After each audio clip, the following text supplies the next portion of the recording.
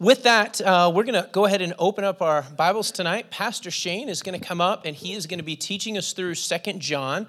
This week and next week, we'll be doing kind of a mini-series where we'll be covering 2nd and 3rd John. We actually did 1 John last summer, and so tonight will be a chance for us to kind of dive in a little further. So if Pastor Shane will come up, if you are not familiar with 2nd and 3rd John, just go to the very end of your Bible and then back up a little bit, and you'll find it there. It's towards the very end. So thank you, Pastor Shane. Thanks, brother. Well, good to see you guys. You braved coming out of the nice weather to come and join us here. That's good. We hope maybe some more will join us here as we get going. Again, happy Father's Day to those who are fathers out here. Again, my name is Shane, and I'm one of the pastors, for any of you who have not had the joy of meeting just yet. Well, where I want to start today is with a question. And so the first service got the question right. Second service did not. Let's see how you guys do. You're nice and awake and caffeinated by now, so we'll see how you do.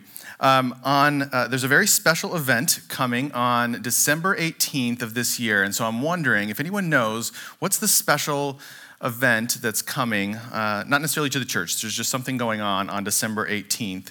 I want to see if anyone knows what that would be. It's a Friday, if that helps anyone. Does that help anyone? What's that? That a girl, yes. All right, I think you guys got it even faster than first service. You've had more caffeine. But yes, so on December 18th, the sequel trilogy of the original Star Wars movies begins with the first of 3 films, and this one's called The Force Awakens. Full transparency, in case it's not clear, I'm pretty excited about this movie coming out. Yes, okay, good. We already got our first clap. Yes, first amen, and it was about Star Wars. The original Star Wars movie came out in 1977. I had to look that up. Fun fact, that's before Pastor Aaron was even born. So mock as you will. And that would mean that I was 6 years old when I saw the first Star Wars movie, and you don't need to do the math on that. I already know that I'm the oldest of our elders. But the point is, I'm really excited about this movie coming out, about the sequel that's coming out. And so if there's any of you that want to call in sick that day, just happen to be sick, and you just let me know. We're going to form a group and see if we can all be sick together somewhere nearby. Everyone loves a good sequel, right? We get excited to hear the rest of the story. We get excited to see what happens next. Well, if you're a fan of good sequels, and Pastor Travis kind of gave this away already, but I've got good news for you, because this week and next week, we're going to be digging into the books of 2nd and 3rd John, which are the sequels in the trilogy that is the Apostle John's epistles. And epistles just being a fancy word for letters. So this is 1 John, 2 John, and 3 John. That's the trilogy. And last summer and fall, for those who were part of our church family here before we went through our little metamorphosis, we were working our way through 1 John together. And in our sequels, over these next 2 weeks, we'll see John hit on a number of the same themes that we saw him hit on back in 1 John. We'll see him make a pretty big deal about false teachers who were denying the truth about Jesus and the good news that he died for sinners like you and me to purchase for us eternity with God. In our sequels, we'll see John make a big deal about the relationship between love and truth and obedience, just like he did in 1 John. And we'll see him give some pretty stern warnings about the nature of the relationship between those elements and what they mean for the life that he's called us to as Jesus' disciples. In our sequels, we'll hear the Apostle John beat this drum for Christ-centered hospitality and for Christian community with one another as well. And all of this, in addition to what is an always ever-present refrain with John, which is that we need to know how to truly and sacrificially love one another. So let's do this. If you're not already in 2 John, go ahead and turn there. And I'm going to read for us through the entire book of 2 John, all 13 verses. And then we'll pray, and then we'll dig in. The book of 2 John. The elder to the elect lady and her children, whom I love in truth, and not only I, but also all who know the truth, because of the truth that abides in us and will be with us forever. Grace, mercy, and peace will be with us from God the Father and from Jesus Christ, the Father's Son, in truth and love. I rejoiced greatly to find some of your children walking in the truth, just as we were commanded by the Father. And now I ask you, dear lady, not as though I were writing you a new commandment, but the one we have had from the beginning, that we love one another. And this is love, that we walk according to his commandments. And this is the commandment, just as you have heard from the beginning, so that you should walk in it. For many deceivers have gone out into the world, those who do not confess the coming of Jesus Christ in the flesh. Such a one is the deceiver and the Antichrist. Watch yourselves so that you may not lose what we have worked for, but may win a full reward. Everyone who goes on ahead and does not abide in the teaching of Christ does not have God. Whoever abides in the teaching has both the Father and the Son. If anyone comes to you and does not bring this teaching, do not receive him into your house or give him any greeting, for whoever greets him takes part in his wicked works. Though I have much to write to you, I would rather not use paper and ink. Instead, I hope to come to you and talk face to face so that our joy may be complete. The children of your elect sister greet you. Sound City, may we be blessed by the hearing of God's word. Let's pray together. Father God, thank you for your servant John, who, according to your will and plan, you caused to write down your good word for us, so that through it we might grow in truth and in love for you and for one another. We pray, God, that through your Spirit, who indwells each of us, who you've drawn to yourself, that we might grow in obedience to your word as we're instructed by your word right now. I pray that you'd give me every single word that you'd have me speak with these friends, this family that's gathered here in your name. And I pray your loving protection over them today and each day after, and that you'd right now be preparing each of our hearts, my own included, that we might be encouraged and challenged by what you're about to teach us. And we pray all of this through your Son and by your Spirit. Amen. Well, the question that 2 John, I think, really wants to teach us, that the Apostle John wants to teach us today, is he wants to answer this question for us. What does it mean to live in love and in truth? What does it mean to live in love and truth? This is common language for John that he regularly uses in his writing, and it's the main question that we're going to seek to answer today. What does it mean to live in love and truth? But as I'm fond of doing, and is usually wise for us, I want to start by us getting a little context first. So here's a few things for us to note before we get going. First, John is the one that's the author of our sequel. He's an apostle, and he's one of Jesus' initial 12 disciples.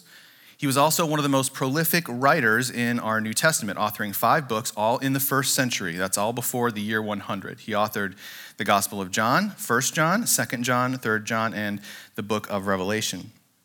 That puts John in third place as far as the number of verses written in the New Testament, John having written about 20% of the New Testament text.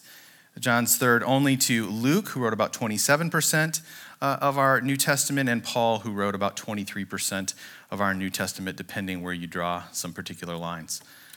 We also know about John that the later part of his life was spent in and around the region of the city of Ephesus, where he ministered as a church elder and overseer of a great many churches in that region, including the 7 churches that he writes about in Revelation 2 and 3.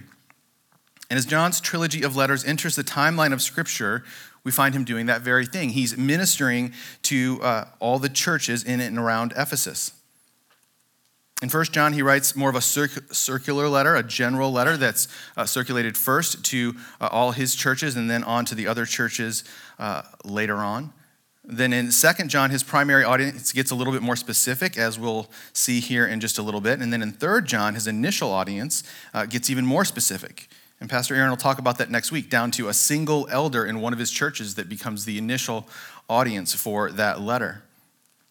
You might also recall that in 1 John, which was written about 60 years or so after Jesus' death and resurrection, that much of what the apostle writes of is his concern about certain people within the churches that are now beginning to deny the truths that had been passed down to them through the apostles themselves and through the early written gospel accounts, like the gospel that John had written down, which is now our Gospel of John that's found in our New Testament. But before we dig further into 2 John, let's take a minute and kind of focus on that particular focus, on those who were denying the gospel truths about Jesus within the context of 1 John. As a letter that's also written by John and one that covers similar themes, it'll help inform the way that we understand 2 John and 3 John this week and next week. So let's look at 1 John 4, 1 through 6. We'll have it up on the screens for you if you want to not have to flip. And I'll read that for us. It starts out in verse 1 of chapter 4 of 1 John. Beloved, do not believe every spirit. Let me pause there for a second. So when you see the word spirit, this always used to confuse me. When it's a lowercase s, what that means is we're not talking about the Holy Spirit here. We're talking about something else. And so what he's not saying here is the Holy Spirit, and that small s in the word spirit is an indicator of that. So probably what he's talking about here more likely is this idea of spiritual truths or teachings being received from others about God. So the verse is really saying something like this: Beloved, do not believe every spiritual truth taught to you, but test the spiritual truths taught to you to see whether they are from God. For many false prophets have gone out into the world. Then as John continues on, he tells us how to test to see whether a given spiritual truth is genuine or not. In verse 2, he says, by this you know the Spirit of God. Okay, now here we see the capital S in Spirit, which tells us that the original Greek hiding underneath our English translation is indicating that it's the Holy Spirit, the third person of the Trinity that's being spoken of in this case. So what John's saying here then is this. I'll start over in verse 2. By this you know the Spirit of God. In other words, the real truth about God as revealed to us by the Holy Spirit. Okay, now here's what John says is his test for this. He says, every spirit that confesses Jesus Christ has come in the flesh is from God. And every spiritual truth taught to you that does not confess Jesus as Messiah, as God who came and lived among us in the flesh, is not from God. Such spiritual truths are of the Antichrist, which you heard was coming and now is in the world already through these false teachings. They, these false teachers, are from the world. Therefore they speak from the world, and the world listens to them. We, by which he means the apostles who you received a detailed eyewitness testimony about Jesus from, we are from God. Whoever knows God listens to us. Whoever is not from God does not listen to us. By this we know the Spirit of truth. Again, that's the Spirit, or that's the truth revealed by the Spirit of God, and the spiritual teachings that are in error. Okay? Hard to track with a little bit. Hang on. Sound City, let me ask you something. So it's early in the sermon for us to go to application, but we're gonna do it. As you think through the logic that we just rolled through, okay, about what's a truth, what's not a truth that comes from the Spirit, let me ask you this. Where does your wisdom for living come from? As you think about your day-to-day. According to the internet, which of course is never wrong or never lies, we make about 35,000 decisions a day that are at least remotely conscious type decisions. 35,000. So if that's true, how many of your decisions each day would you say are informed by the truth that comes from the Holy Spirit? If we want to know how to live in love and truth, since that's what we said John's talking about here, it's probably wise for us to think about how we make our decisions day to day. Is the primary testimony that we listen to in making our decisions day to day the counsel of the Holy Spirit, or are we predominantly listening to the wisdom of the world? This is the question at issue in John's letters, throughout all of them, really. And it's an equally pressing question for us to tend to today. What John is saying in this 1 John text then is that in order to know God and truly walk with him, we must deny false teachers. We must deny the wisdom of our culture, and we must instead live according to what he and the other apostles have said about God and about Jesus through their testimony and through their writings. This text in 1 John is a perfect example of the concerns that are on John's mind in his whole trilogy of letters, and it sets the stage well for us now as we move into 2 John. All right, here we go. Beginning of 2 John. This is John's greeting. He starts in verse 1, the elder to the elect lady and her children, whom I love in truth, and not only I, but also all who know the truth, because of the truth that abides in us and will be with us forever. Grace, mercy, and peace will be with us from God the Father and from Jesus Christ the Father's Son in truth and love. Now, there's a bunch of questions that just jump off of the text for me right away as I read that. I don't know about you. But just for it being just 3 verses, for this just being a greeting, lots and lots of questions. The first one is this: who is this elder that seems to be the writer of 2 John? We already kind of know that one, I think, but we'll talk about it just for a second anyway. The elders, you might suspect, is John. Elder's a common term, as you guys all know, that's used for one who's in spiritual authority. And we've already established early on, as we were setting context, that history records John as being an overseer of churches in this region in and around Ephesus, where this letter was circulated. And so it just begins to come together and make sense for us that John is the writer. Now, John didn't mention his name specifically, which is not altogether uncommon, but another reason he may not have mentioned his name is he may have been intentionally trying to be a little bit cryptic in case the letter was intercepted. And this wasn't exactly a time when Christianity was fully embraced, so he may not have wanted to unduly put a larger target on his head or on the target of those who he was writing to. But in any case, the church fathers and most historians from that time that we still have many records of all ascribe this trilogy of letters to the Apostle John. So we're pretty safe in saying that these letters were authored by him. Okay, maybe a more difficult question now. So who is this elect lady? Well, whoever she is, she's certainly the intended recipient of John's letter, and clearly John considers her one of God's elect. And just using that word may cause some of you to want to take a little excursus, a little parenthesis, and talk about maybe what does Sound City believe about election. So I'll bite. I'll go there for just a second. We won't stay there long. We unashamedly hold to a reformed understanding of the Bible's teaching about salvation. What this means is that we believe that dead men don't speak. And that if we're as dead in our sin when God found us as the Bible says we were, then that means that he has to do all the work in enlivening us and in causing us to profess him as Savior and Lord. So does God do all the work in saving you and me? Yes. Do we somehow participate in that work enough so that we are held responsible even if we don't submit our lives to Jesus? Yes. And that's where we stay in tension. And we're not going to chase that rabbit any further today. So who's the elect lady? We'll go back to that. Well, it certainly could be an individual Christian woman that John is writing to here, but far more likely he's using familial language to speak of a particular local church in the region that he is an overseer and an elder of. The word for church in Greek, ekklesia, is feminine in its syntax, and the church is spoken of elsewhere using feminine familial language as well, right? In Ephesians 5, we see the Apostle Paul speak of the church as Jesus' bride. And then John uses bride language over and over to speak about God's people in chapter 5 of his gospel, and then several times in the book of Revelation as well. And I think what you'll see, just as far as what it feels like when we picture ourselves as personal recipients of a letter like this versus seeing it through the lens of this being to a congregation, you're going to feel like it just runs more smoothly, just the tone and the structure and the kinds of commands that are given. I think you'll see it fits much better.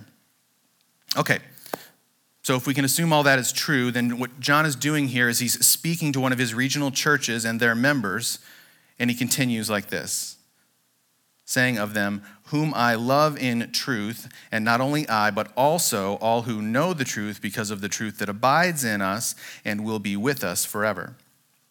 So now what's John saying?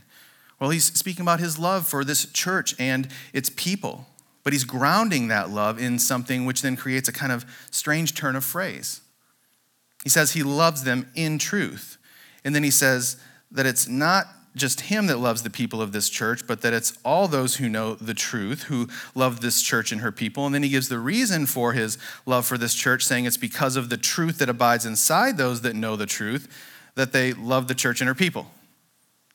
And if that's not confusing enough, then in verse 3, John concludes his greeting to the church by saying, grace, mercy, and peace will be with us from God the Father and from Jesus Christ, the Father's Son, in truth and love. Wow. So, in truth, in truth, in truth, in truth. You think John might be trying to make a point here? Yeah, just a little bit. When a passage of Scripture uses the same language, the same words 4 times in 3 verses, there's a pretty good chance, A, that it's important, and B, that the writer is trying to make a point.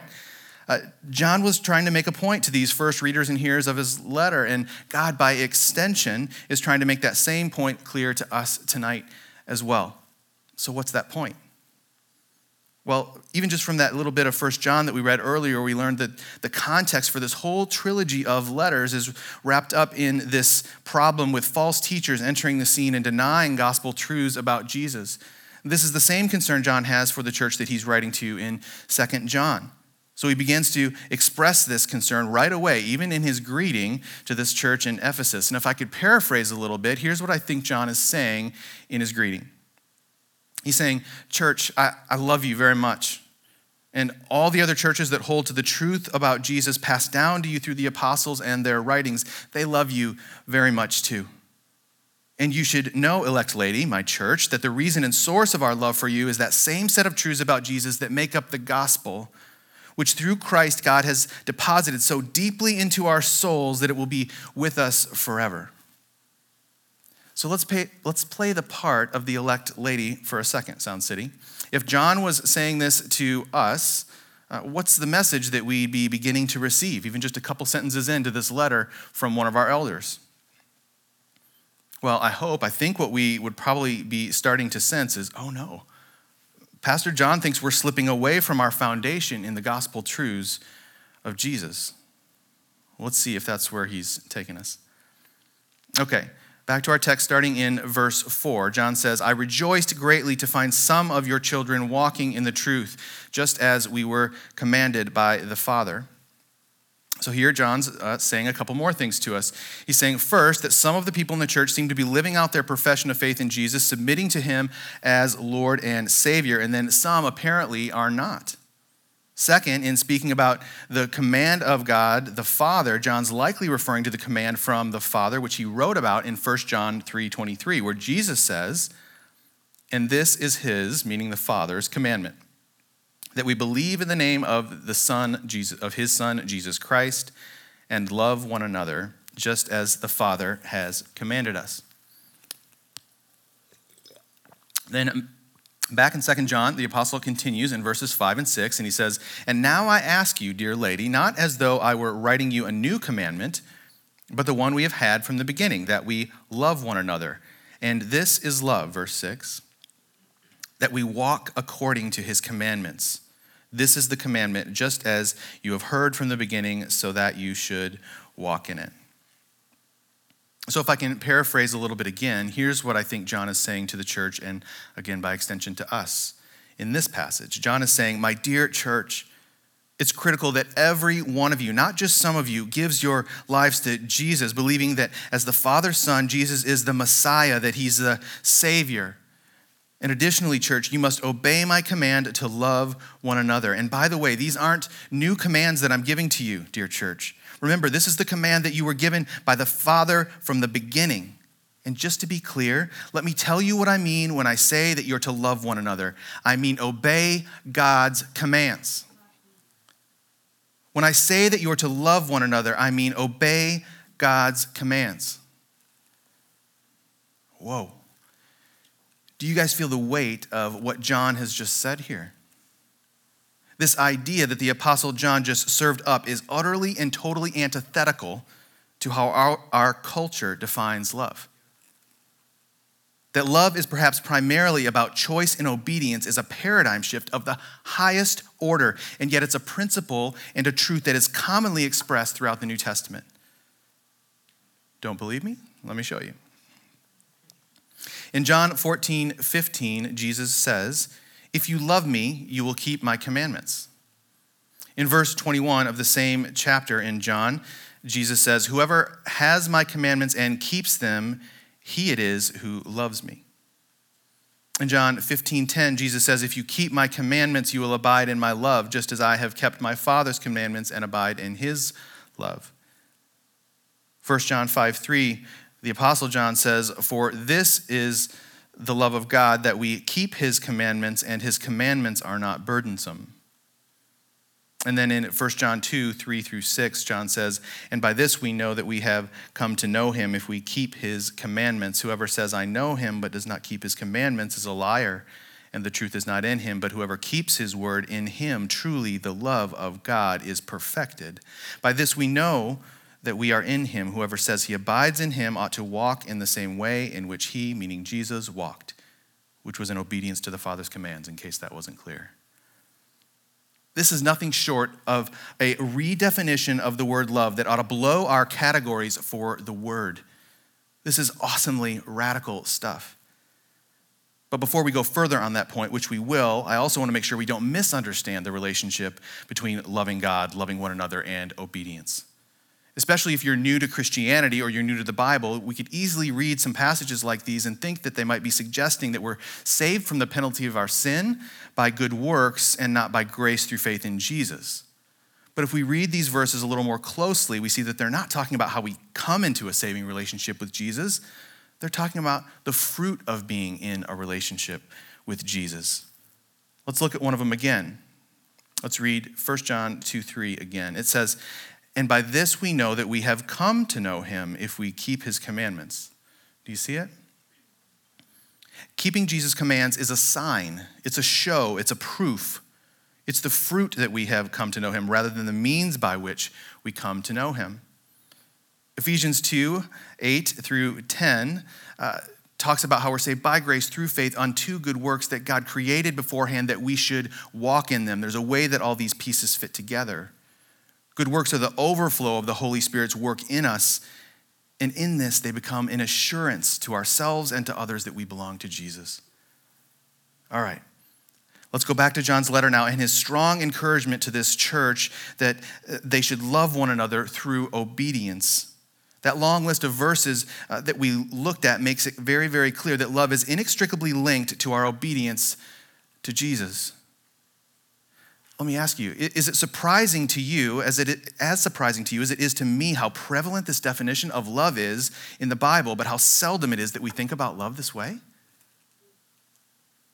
The enemy is so pleased that he has convinced us as a culture that love is primarily concerned with feelings and emotions. But once we learn through Scripture that love is far more verbal than that, we can defeat this scheme of the enemy.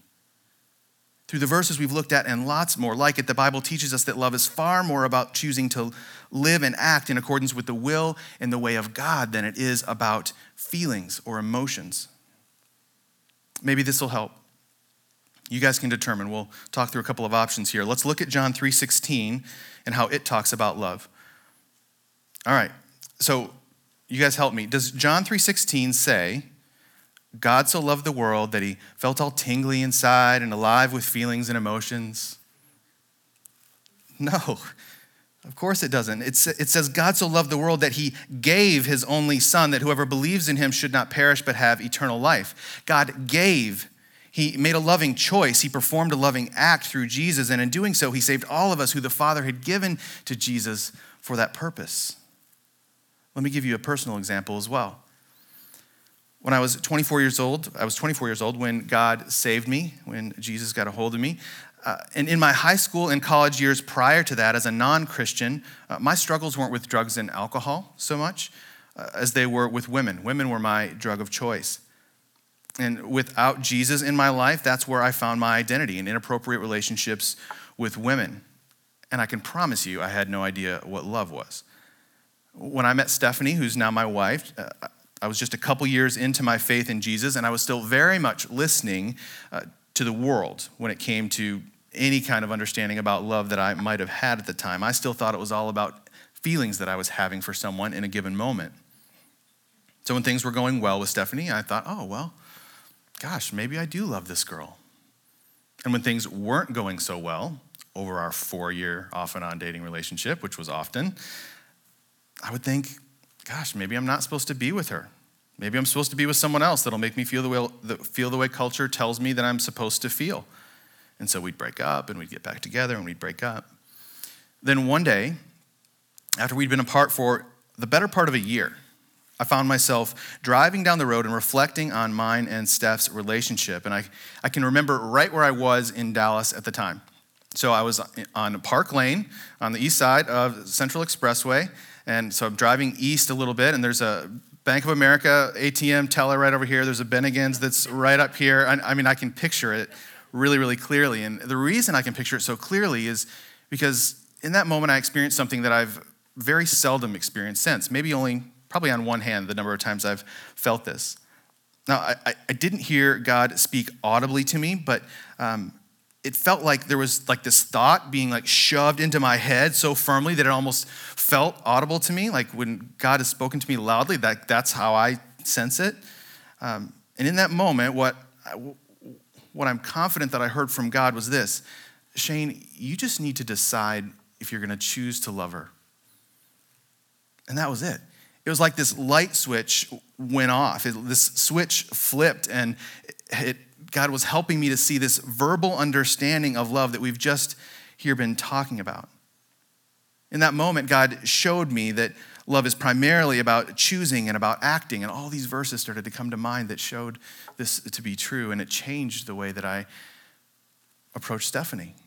We were married less than a year later. And this understanding about love is one of the most important keys to life in Christ that I've ever learned, and it's deeply practical and transformative. Just a couple examples. How do you love that unlovable guy or gal in your community group? You choose to. And then God blesses it and uses you to show them Jesus as a result. How do you love that coworker who hates God and mocks you for believing in him? You choose to. Remembering how much God overlooked in you, and then that person begins to see God differently as they see Christ's love in you. How do you love your spouse when they don't deserve it according to your standards, or they seem unlovable to you? You choose to. Remembering how much sin God had to overlook to forgive you, and then as you forgive your spouse over and over again, and as you put God first in your life, your spouse gets more and more beautiful to you over the years as you begin to see them the way that God sees them. Love, according to Scripture, is tied to choosing and acting more than anything else. Love, according to Scripture, is tied to both choosing and acting.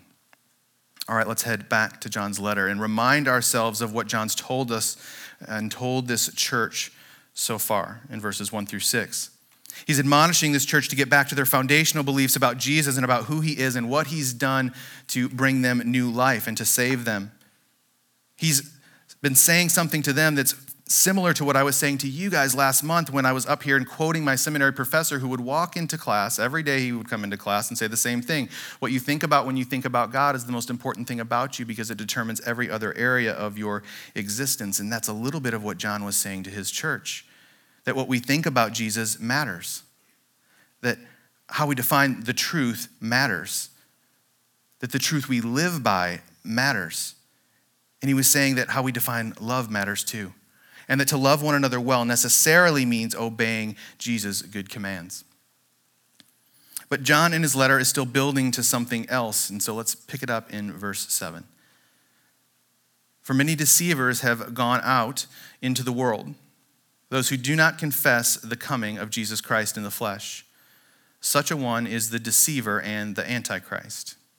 Now, who John's describing here is those who were perhaps at one point even participants in the life of the church in an orthodox way, with a right understanding of Jesus, who were then deceived before then turning into deceivers themselves. He goes on to describe these deceivers, saying, those who do not confess the coming of Jesus Christ in the flesh. However, that seems like a bit of a shorthand, doesn't it? It's not terribly descriptive. He's listing one characteristic or belief that's typical of the group in order to describe them, so in hopes that his audience will know who he's talking about. But when we look at the full trilogy of John's letters, what becomes clear is that these deceivers were part of an ongoing conversation. This was big, prominent news in the faith communities that John was leading. So his readers and his hearers would have probably clearly known who these deceivers were, even just by John's quick shorthand description. But there's more here than that if we scratch below the surface. Scholars suggest that within the earliest creeds that the church formulated was this shorthand of Jesus coming in the flesh. That carried much more weight and significance and had lots more doctrine packed into it than what appears to us on the surface just as we read it as modern readers. But in those early creeds, to deny Jesus came in the flesh would have been to deny the life and death and resurrection of Jesus in his totality. To deny Jesus in the flesh would be to deny the permanent union of the divine and human natures of Jesus as the Bible describes them. To say someone was denying Jesus coming in the flesh would have been to confess a false estimate of the person of Christ as being less than man or less than God. And to believe these things or to teach them to others was an attack on Christianity itself, and it was an utter departure from walking in the standard of truth passed down to them, which John is making such a big deal of in 2 John, verses 1, 2, 3, 4, and 9 and 10 as well, as we'll see here in a minute, all about this truth, the standard of truth that we need to walk in. Our doctrine matters, our theology matters because it shapes the way we walk, the way we live out our faith in Jesus, and as we saw earlier, it even shapes how we love. What you think about when you think about God, it matters and is a matter of life and death, and that is not an overstatement. And that's why we don't see John, the apostle, hesitate to, in verse 7, call those who deny Jesus' incarnation deceivers who are spewing the lies of the Antichrist.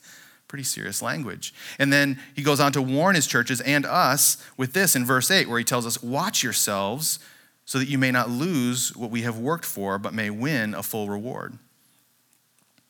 John's pleading with us here, as with a pastor's heart, that we would be careful. He's warning us to not lose this standard of truth about Jesus that he and the other apostles have labored to pass down to the churches. He's pleading with us not to lose this truth about Jesus that is able to make us wise for salvation, according to other scriptures. And that's the full reward for walking in truth that John's talking about here in verse 8. Salvation, yours and mine. But I don't want to keep skipping past this idea of truth, this idea of teaching that John continues to bring up over and over again in his letter. If it has the power to save us, and if John's making a point to mention it this many times, it's probably something that's worth us at least double-clicking on and going one level deeper in our understanding. The way I've been describing it so far is I've been saying that this truth is the gospel truths about Jesus, or the standard of truth that's been passed down from Jesus by the apostles to the churches and then on to us.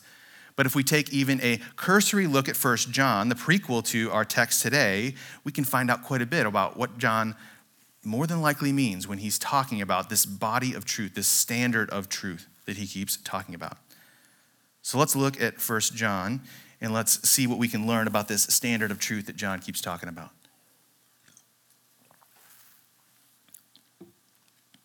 In 1 John 4:2, the apostle says, every spirit that confesses that Jesus Christ has come in the flesh, in other words, that he's fully God and fully human, is from God.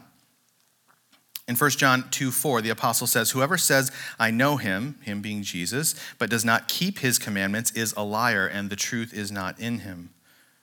In 1 John 4:15, the apostle says, whoever confesses that Jesus is the Son of God, God abides in him, and he in God. In 1 John 4:10, the apostle says, in this is love, not that we have loved God, but that he loved us and sent his Son to be the propitiation, which is the acceptable sacrifice or unearned pardon for our sins. In 1 John 3:5, he says, he, again meaning Jesus, appeared in order to take away sins, and in him there is no sin. In 1 John 1:7, the apostle says, but if we walk in the light, in the truth, the blood of Jesus, his Son, cleanses us from all sin. And in 1 John 5:1, he says, everyone who believes that Jesus is the Christ, the Messiah, the Savior, has been born of God. These are the ones who are saved, he says. As we look at these 7 verses from 1 John, comprised of different truth claims about Jesus, if we add those all up, what does that amount to? What do we have here? We have the gospel itself in its totality. That Jesus, the Son of God the Father, came down to us in the flesh, being both fully God and fully man. That Jesus lived a sinless life and then, because of God's love for us, willingly went to the cross because of our sins as an acceptable sacrifice for us before God. That Jesus' blood was shed for you and me to cleanse us from all our past, present, and future sins, so that everyone who believes these truths, confesses Jesus as Savior, and submits their life increasingly to obeying him as Lord, could know with assurance that they're saved, that they're born of God, and that they'll abide with him forever. That's the gospel of Jesus Christ, and it has the power to save us from our sins, and it's the truth that John, as an elder and pastor, is contending for throughout all of 2 John. He's pleading with his people not to fall in with these deceivers who are listening to the wisdom of the world and denying the gospel truths about Jesus, and in doing so, purchasing for themselves eternal damnation and separation from God forever. John's contending for his churches, and so on behalf of your elder team here at Sound City, let me contend the same for you. Sound City, do you believe the gospel of Jesus? Do you believe that because of God's love for us, Jesus, God's Son, came to earth in obedience to the Father as both fully God and fully man? Do you believe that he lived a sinless life and in doing what we could not became an acceptable sacrifice before God for us? Do you believe that through his blood on the cross and his resurrection in defeat over Satan, sin, and death, that he purchased for us a pardon from God for all of those who would trust him for salvation and give their lives to him as Lord? Non-Christians, we know you're here. We're glad you're here. And more than that, we know why you're here. God has you here on purpose to hear the truth of the gospel of Jesus. And if you're here and you're a non-Christian and you would say that you would confess these things to be true, then you're not a non-Christian anymore. If you would confess these things to be true about Jesus, then you are not a non-Christian anymore. And if that's you, then please come talk to one of us after the service today so that we can celebrate that with you and pray with you. All right, Christians, now it's your turn. You've heard these gospel truths before. This is a truth that's been passed down to you already. But, and I say this with love and not judgment, does your life reflect it? Does your life reflect it? Or are you settling for something less than what God intends for those of us who belong to him? Maybe you've seen this quote before. C.S. Lewis famously said, "It would seem that our Lord finds our desires not too strong but too weak. We are half-hearted creatures fooling about with drink and sex and ambition when infinite joy is offered us, like an ignorant child who wants to go on making mud pies in a slum because he cannot imagine what is meant by the offer of a holiday at sea. We are far too easily pleased." Church, let's not be easily pleased. Christians, examine your lives. Don't believe the deceivers who would lie to you and have you be half-hearted in your devotion to the gospel truths about Jesus. James says it rather boldly and bluntly in his book, chapter 4, verse 4. "You adulterous people, do you not know that friendship with the world is enmity with God? Therefore, whoever wishes to be a friend of the world makes himself an enemy of God." Instead of seeking friendship with the world, instead of settling for less than the joy that God has for each one of us, instead of believing the sometimes sweet-sounding lies of would-be deceivers, let's instead live as the Apostle Paul instructs us to, living a life worthy of the Lord, fully pleasing to him, bearing fruit in every good work and increasing in the knowledge of God. Christians, that's the life that we're called to. And it's the best life we could possibly hope for on this side of eternity. And it's the life that brings God the most glory and us our greatest joy. In verse 9 of 2 John, he continues, affirming again much of what he's already spoken to us. Verse 9, "Everyone who goes on ahead and does not abide in the teaching of Christ," that is the gospel truths about Jesus that we've just been discussing, "does not have God. But whoever abides in the teaching has both the Father and the Son." And then in verses 10 and 11, another warning. "If anyone comes to you and does not bring this teaching, do not receive him into your house or give him any greeting, for whoever greets him takes part in his wicked works." Man, John's unrelenting with these deceivers, isn't he? Let me ask you guys, what bearing do you think a text like this has on the kinds of relationships that Christians are to have with non-Christians? You ever thought about that? Now, these aren't simple non-Christians that John's warning his readers about. They're full-blooded heretics preaching a false Christology, denying core truths about Scripture. So John may feel this is what warrants such a strong command to not even greet them at all. But there's a principle here for us. As Jesus' disciples, we're a called out people set apart by God and for God. We are to be in the world, but not of it. And so our relationships with non-believers must always and only be relationships of loving intention. Our relationships with non-Christians must be always and only relationships of loving intention. Close friendships, dating relationships, marriage relationships between a non-Christian and a Christian. In situations like these, one of two things is always happening. Either the Christian is influencing the non-Christian with God's truth toward new life in Jesus, or the non-Christian is influencing the Christian with the wisdom of the world, even if unintentionally so. Paul tells us in 2 Corinthians 6:14, do not be unequally yoked with unbelievers, for what partnership has righteousness with lawlessness, or what fellowship has light with darkness? This is not just a marriage verse, you guys. This is a verse about all our relationships, every one of them. We must always be mindful of our relationships, Sound City, and we must always view them through the lens of our calling as God's possession and his people. John then concludes his letter to the elect lady, this church, saying this in verse 12, though I have much to write to you, I would rather not use paper and ink. Instead, I hope to come to you and talk face to face so that our joy may be complete. The children of your elect sister greet you. What John's saying here is, church, I've written you the broad strokes of my loving concern for you here in this letter, but it's even better that we talk about all this relationally, face to face, in community with one another.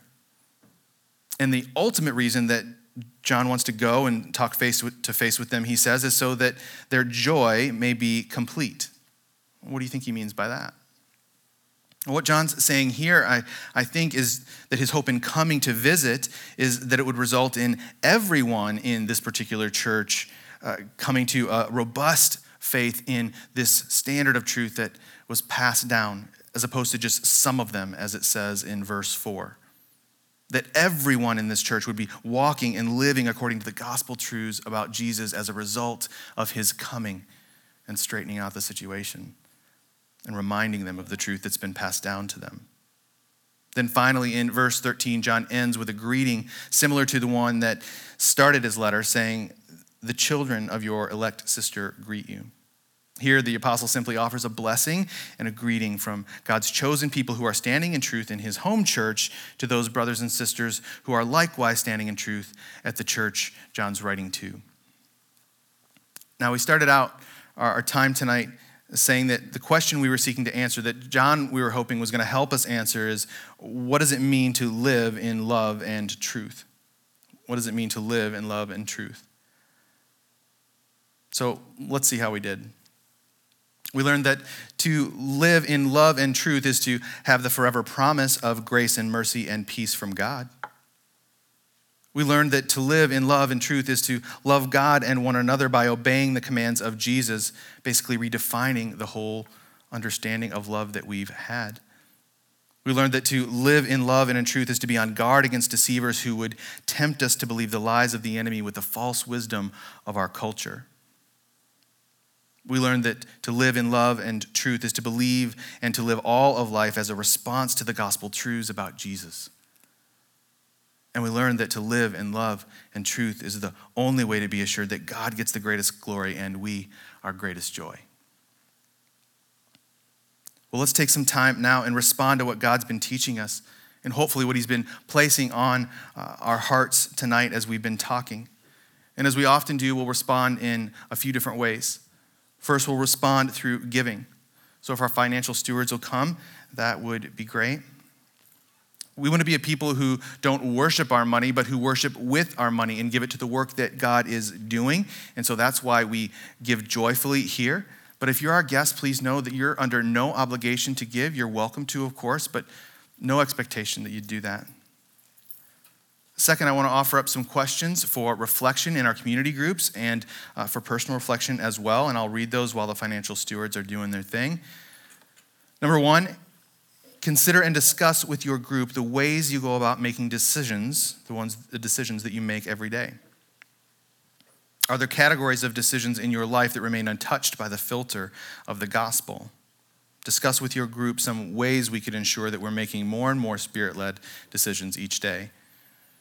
Number two, talk about the differences between how you typically think about love and the way we saw love defined in the scriptures tonight. Does this change the way you view any of your relationships? If so, share that with your group. Number three, consider John's warnings to the deceivers described throughout John's letters that we discussed tonight. And in light of that, consider if God would have you make any changes to the way that you approach your relationships with non-Christians. Share those thoughts in your group as well. And then number 4, reflect on today's message and share with your group the most impactful thing God has placed on your heart during our time tonight and what he's asking you to do about it. Another way that we'll respond is through the Lord's Supper, through communion. We're all Christians, and if there's any non-Christians that have become Christians tonight, you as well are welcome to come to the table in remembrance of Jesus' body broken for us and his blood shed for us. And then we'll also respond through song in worship to Jesus. And then finally, at the end of the service, we'll also respond through prayer, and we'll have some folks down here up front after the service to pray with you if you want to respond in that way. So why don't we stand together? And I'll pray, and then we'll respond. Father God, happy Father's Day to you. We have so little to offer you by way of any gifts, but we can offer you our worship and our prayers, and so we offer those to you now. We also give you thanks for giving us your word, for it is through your book about Jesus, the Bible, that we come to know you. And it is through your word that we learn the gospel truths about Jesus that make us wise for salvation through you. Help what we've learned today about you be sticky in our hearts and minds, God, and let it transform us into a really faithful people who are led by your Spirit in all of life. And let that be for your glory and our good. And we pray all these things through your Son, God, and by your Spirit. Amen.